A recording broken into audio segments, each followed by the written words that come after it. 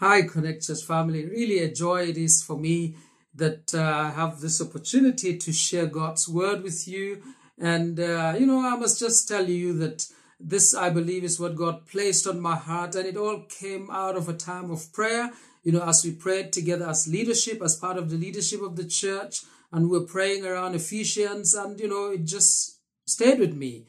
And I'm glad that I have the opportunity to share this with the entire church.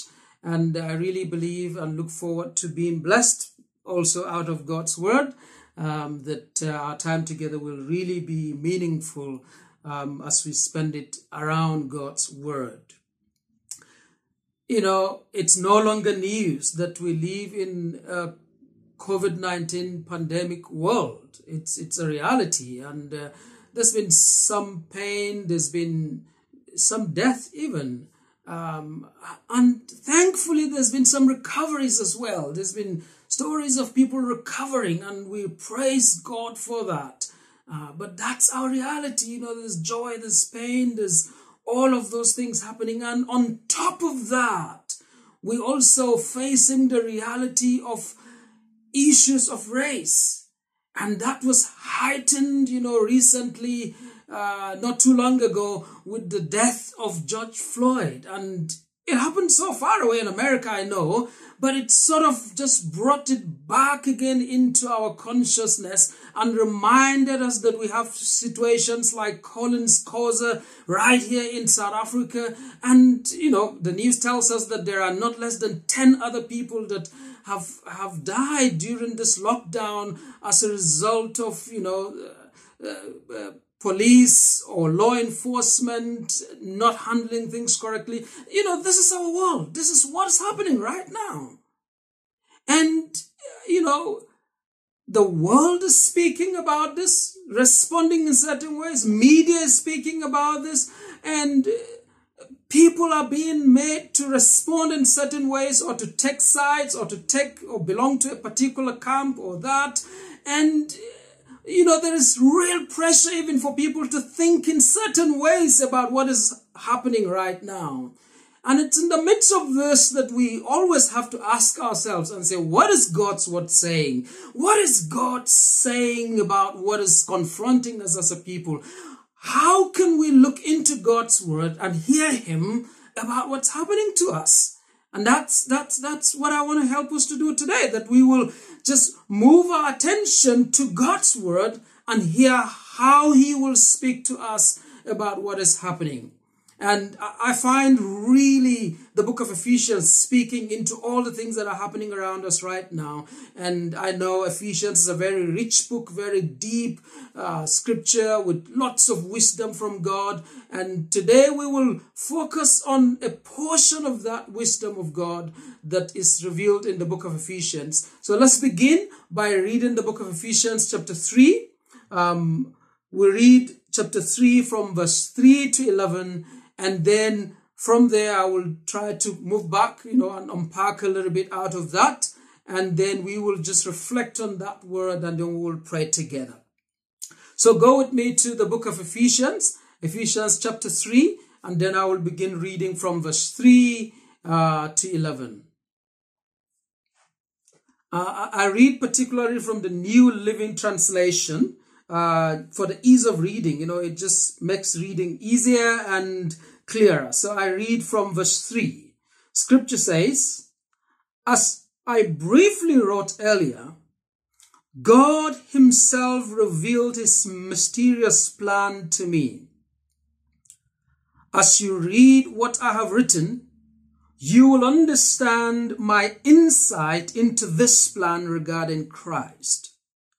God did not reveal it to previous generations, but now by his Spirit, he has revealed it to his holy apostles and prophets.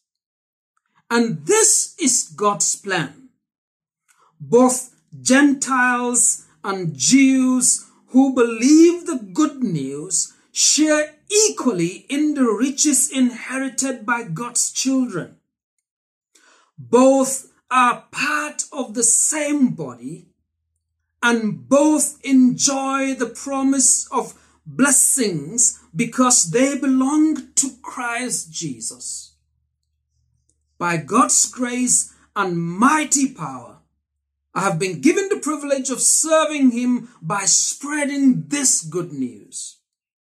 Though I am the least deserving of all God's people, he graciously gave me the privilege of telling the Gentiles about the endless treasures available to them in Christ.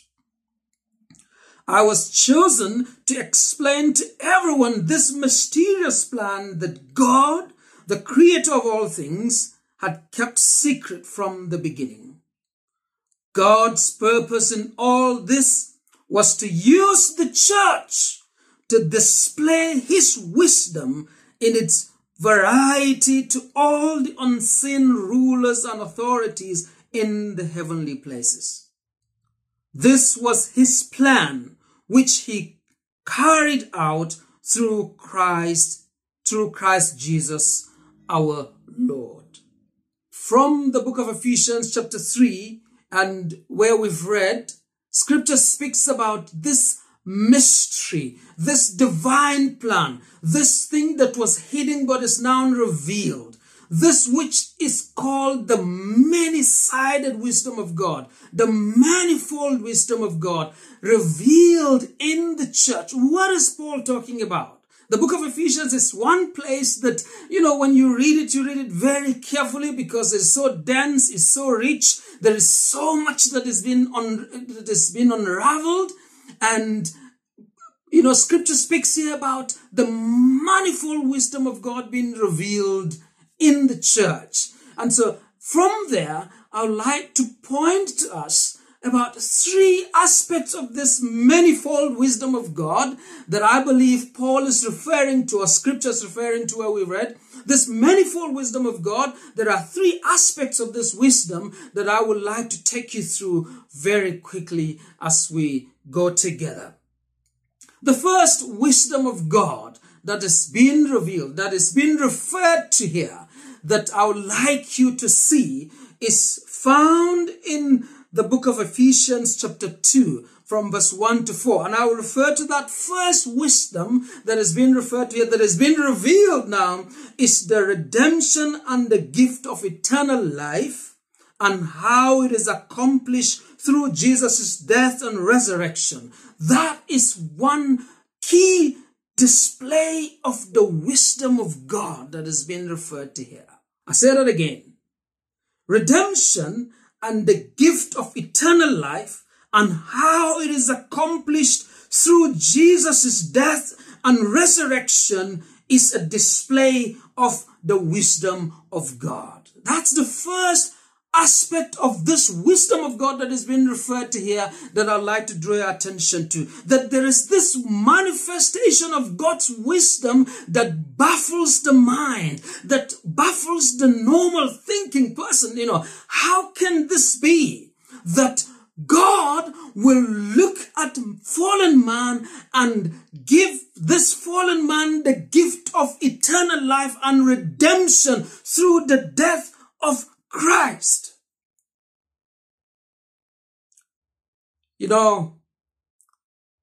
This wisdom that Scripture talks about here, the Bible says is foolishness to man. The gospel of eternal life is foolishness to man. But in God's wisdom, he decided to say, look, my wisdom requires Christ to come die on the cross and redeem mankind. And out of that, I give the gift of eternal life to everyone that puts their faith in this Jesus' death on the cross. And that's God's wisdom. That's God's wisdom. And talking about eternal life, it is this promise of life that is very different, that assures us, gives us gospel hope, that there is a life ahead of everyone that put their faith in Christ, that is very different from this present life that is full of chaos and confusion and COVID and race and all of that. That there is a life that is available to everyone that is beyond this life. And that's real hope. It's not empty hope. And that's the wisdom of God that is made available in the church. that we have the gift of eternal life. You know, through Pastor John Basson's wife, Terry, through her initiative and effort, we care in this church for medical practitioners, for doctors, nurses, and we show practical care, and we pray for them, and we put together gifts and make sure we adopt a hospital and take the gifts to them. Just show them that we care, aside from just praying. And we do all of that. We pray for people and trust God to bring healing and trust God to bring comfort to people that are suffering, whether it's directly by this COVID situation, in whichever way. And what I'm saying is that in the midst of all that, in God's wisdom, through the gift of redemption and eternal life, where death becomes a reality, this wisdom of God kicks in to give us gospel hope that COVID do not have the final say, that death do not have the final say. Why? Is it because of our race? Is it because of who we are? No, it's because of what God has accomplished in Christ by his wisdom, that we have eternal life that transcends death and suffering and pain. That is good news because of the wisdom of God. Let's go to the next wisdom of God that I believe is being referred to in the book of Ephesians. Another aspect of the wisdom of God that I believe Paul is referring to when we read the book of Ephesians chapter 3, when he talked about the manifold wisdom of God. Another aspect of that wisdom, I draw your attention to Ephesians chapter 2 from verse 12 to 15. Ephesians chapter 2 from verse 12 to 15. And the point I want to make there is this: bringing Jews and Gentiles into the accomplished redemption is a display of the wisdom of God. Bringing both Jews and Gentiles, people of different ethnicities, bringing all of them into this accomplished redemption is a display of the wisdom of God. You know, racial disunity, it's a child's play compared to disunity with God. The fact of racial disunity is a child's play compared to being disunited with God, spiritually out of sync with God, spiritually falling away from God. That is a big issue. And in spite of the ginormous nature of that problem, the fact that Christ accomplished that, and he brought Jews and Gentiles, people of different nationalities, bringing them into that manifestation of God's great redemption plan. It's a display of the wisdom of God. What is humanly impossible was made possible by Christ. Why am I saying this? Why am I saying this? What I'm saying is this: if Christ, and through the manifestation of the wisdom of God, is able to accomplish that which is humanly impossible, that which faces us today is not beyond the power of Christ to make it happen. If Christ could bring together people of different ethnicities, people of different nations into God's redemptive plan, it is not a difficult thing for him to bring them together into racial unity on the face of this earth here. And that will become clearer even in my next point. But just to say to us here that one of the aspects of the wisdom of God that I'd like you to bear in mind is that by the bringing together of Jews and Gentiles into this redemptive plan of God, that in itself is a great display of the wisdom of God. It baffles the mind. It's not something that can humanly be possible. And Jesus made that possible. He brought Jews and Gentiles, all reconciled them back to God. He made it possible. And that's wonderful. So read with me Ephesians chapter 2 from verse 12 to 15. Ephesians 2, 12 to 15. If you have your scripture, you can read along with me wherever you are. It says, remember that at that time you were separate from Christ, excluded from citizenship in Israel, and foreigners to the covenants of the promise, without hope, without God in the world. But now, In Christ Jesus, you who once were far away have been brought near through the blood of Christ.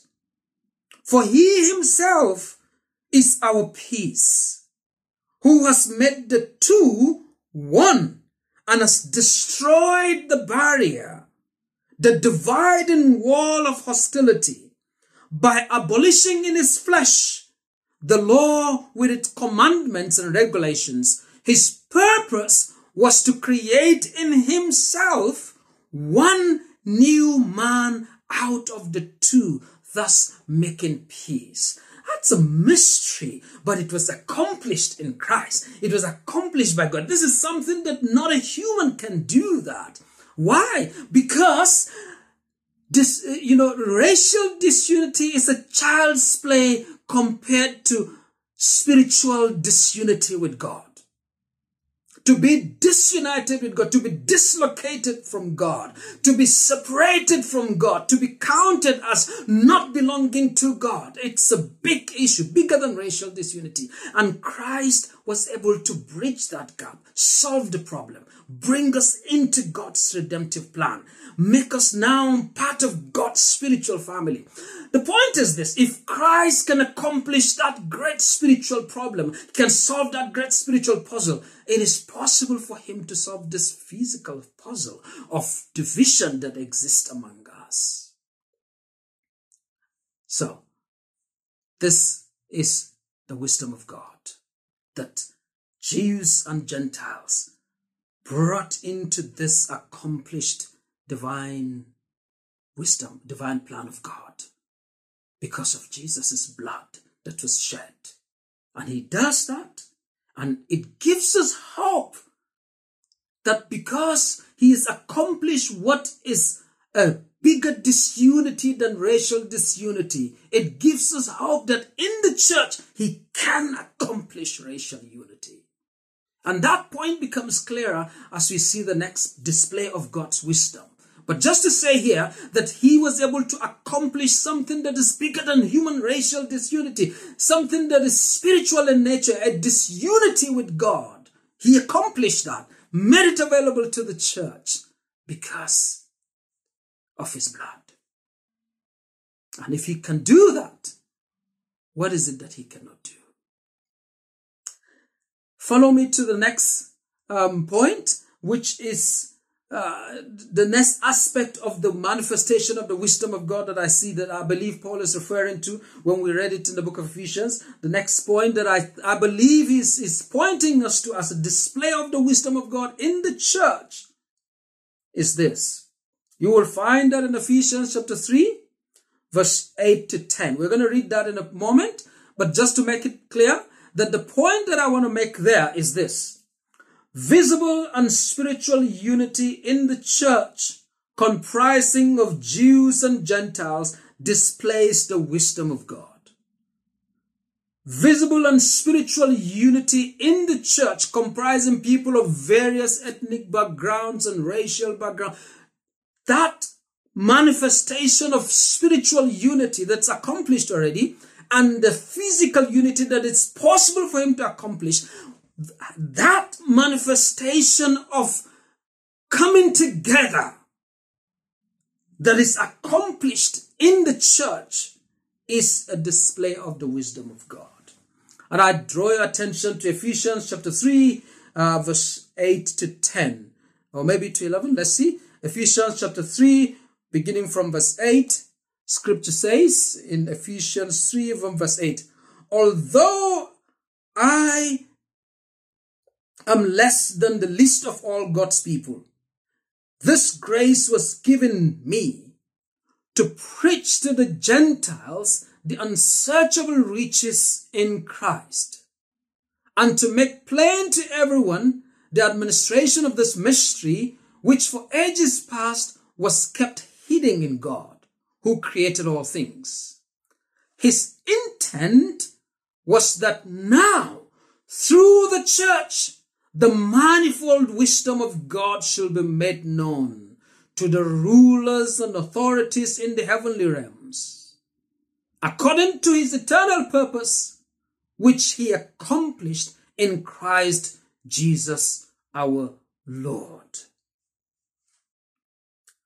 Friends, the scripture says here to us that there is an accomplishment that is a result of God's wisdom that is available to the church. And that accomplishment is described in Ephesians 3 as unity. You know, spiritual unity, Ephesians says to us, speaks to the invisible forces. Where there is the accomplishment of that spiritual unity speaks to the invisible forces. They just marvel. How possible is this? How can one accomplish that? Well, it's done. It's accomplished. Christ did it. And spiritual forces, whether they're forces of good or forces of evil, they marvel at the fact of the seamless bringing together accomplished in the realm of the spirit. When that shows itself in the physical, through obedient lives that are seeking to walk in the reality of what Christ has accomplished in the spirit, when that happens, it speaks to our world. It speaks to our world. When the church walks in this accomplished spiritual unity and works manifested in the physical, it speaks to our world. It speaks to our world because where you find unity, even the enemy of the church, the devil, is put to shame. He's put to shame because the biggest weapon that the enemy unleashes against the church is not even COVID-19. The biggest weapon he unleashes against the church is the weapon of disunity. At the heart of segregation and racism is disunity. At the heart of division is the poisoning of our individual ethnic identity, which God made to be very good. When God made us from different identities, different ethnicities, different nationalities, he made it very good. The poisoning of that individual identity is the foundation out of which disunity comes from. And racial division springs from that. When the enemy does not succeed in making that happen, and there is a unity that is gospel unity, it speaks to him that this is what God can do. When there is unity in the church, a display of a genuine coming together of people from different backgrounds, different tribes, different nations, when there is a display of that, it honors God. Of course it does. Just like lack of unity, lack of working together in the church dishonors God, where there is unity, God is honored. God is glorified. That's why scripture says to us in Revelation 5:9 and 7:9, it says that at the end of all things, there will be people of every tribe, every tongue, every nation. They will all stand before the throne giving God glory. What a beautiful sight that's going to be. And in the church of God on earth, right here and now, Jesus wants to make that a reality. Jesus wants to display that. He wants to display to the forces of the kingdom of darkness to say, look at what I've accomplished. He wants to display to the forces of people on earth and say, look at what I can do to a group of people that are obedient and serving me and living under my kingdom and rule and reign. Friends, I like to try to come to a close and bring this together to some reflection that I would like you to quietly reflect on out of all of this that I've talked about. I'd like you to reflect on a number of questions. Number one, if we are the church, this church that God says is going to be displaying this manifold wisdom of redemption, of reconciliation, of unity, if we are this church, how is God using our lives to give hope and the breaking down of the walls of division in our communities. How is God using our lives to accomplish that? Second question I'd like you to reflect on quietly wherever you are is this: what aspects of my ethnic identity and pride is poisonous and not gospel-shaped? And by gospel-shaped, I mean it doesn't see itself as superior or inferior. What aspect of my ethnic identity is not gospel-shaped? It's poisonous. It's making me consider myself, my tribe, my culture, my background as superior to any other person. What aspect of my culture speaks in that form to me? And I need to reflect on that and bring it to the gospel and let the gospel shape it. And by the gospel shaping it here, what I mean is that the gospel now speaks into that and said, you're not inferior and you're not superior. You are a child in God's kingdom. You're part of God's kingdom. Final question I'd like you to reflect on is this: are there ways I'm placing my culture and ethnic identity above Christ and His Word?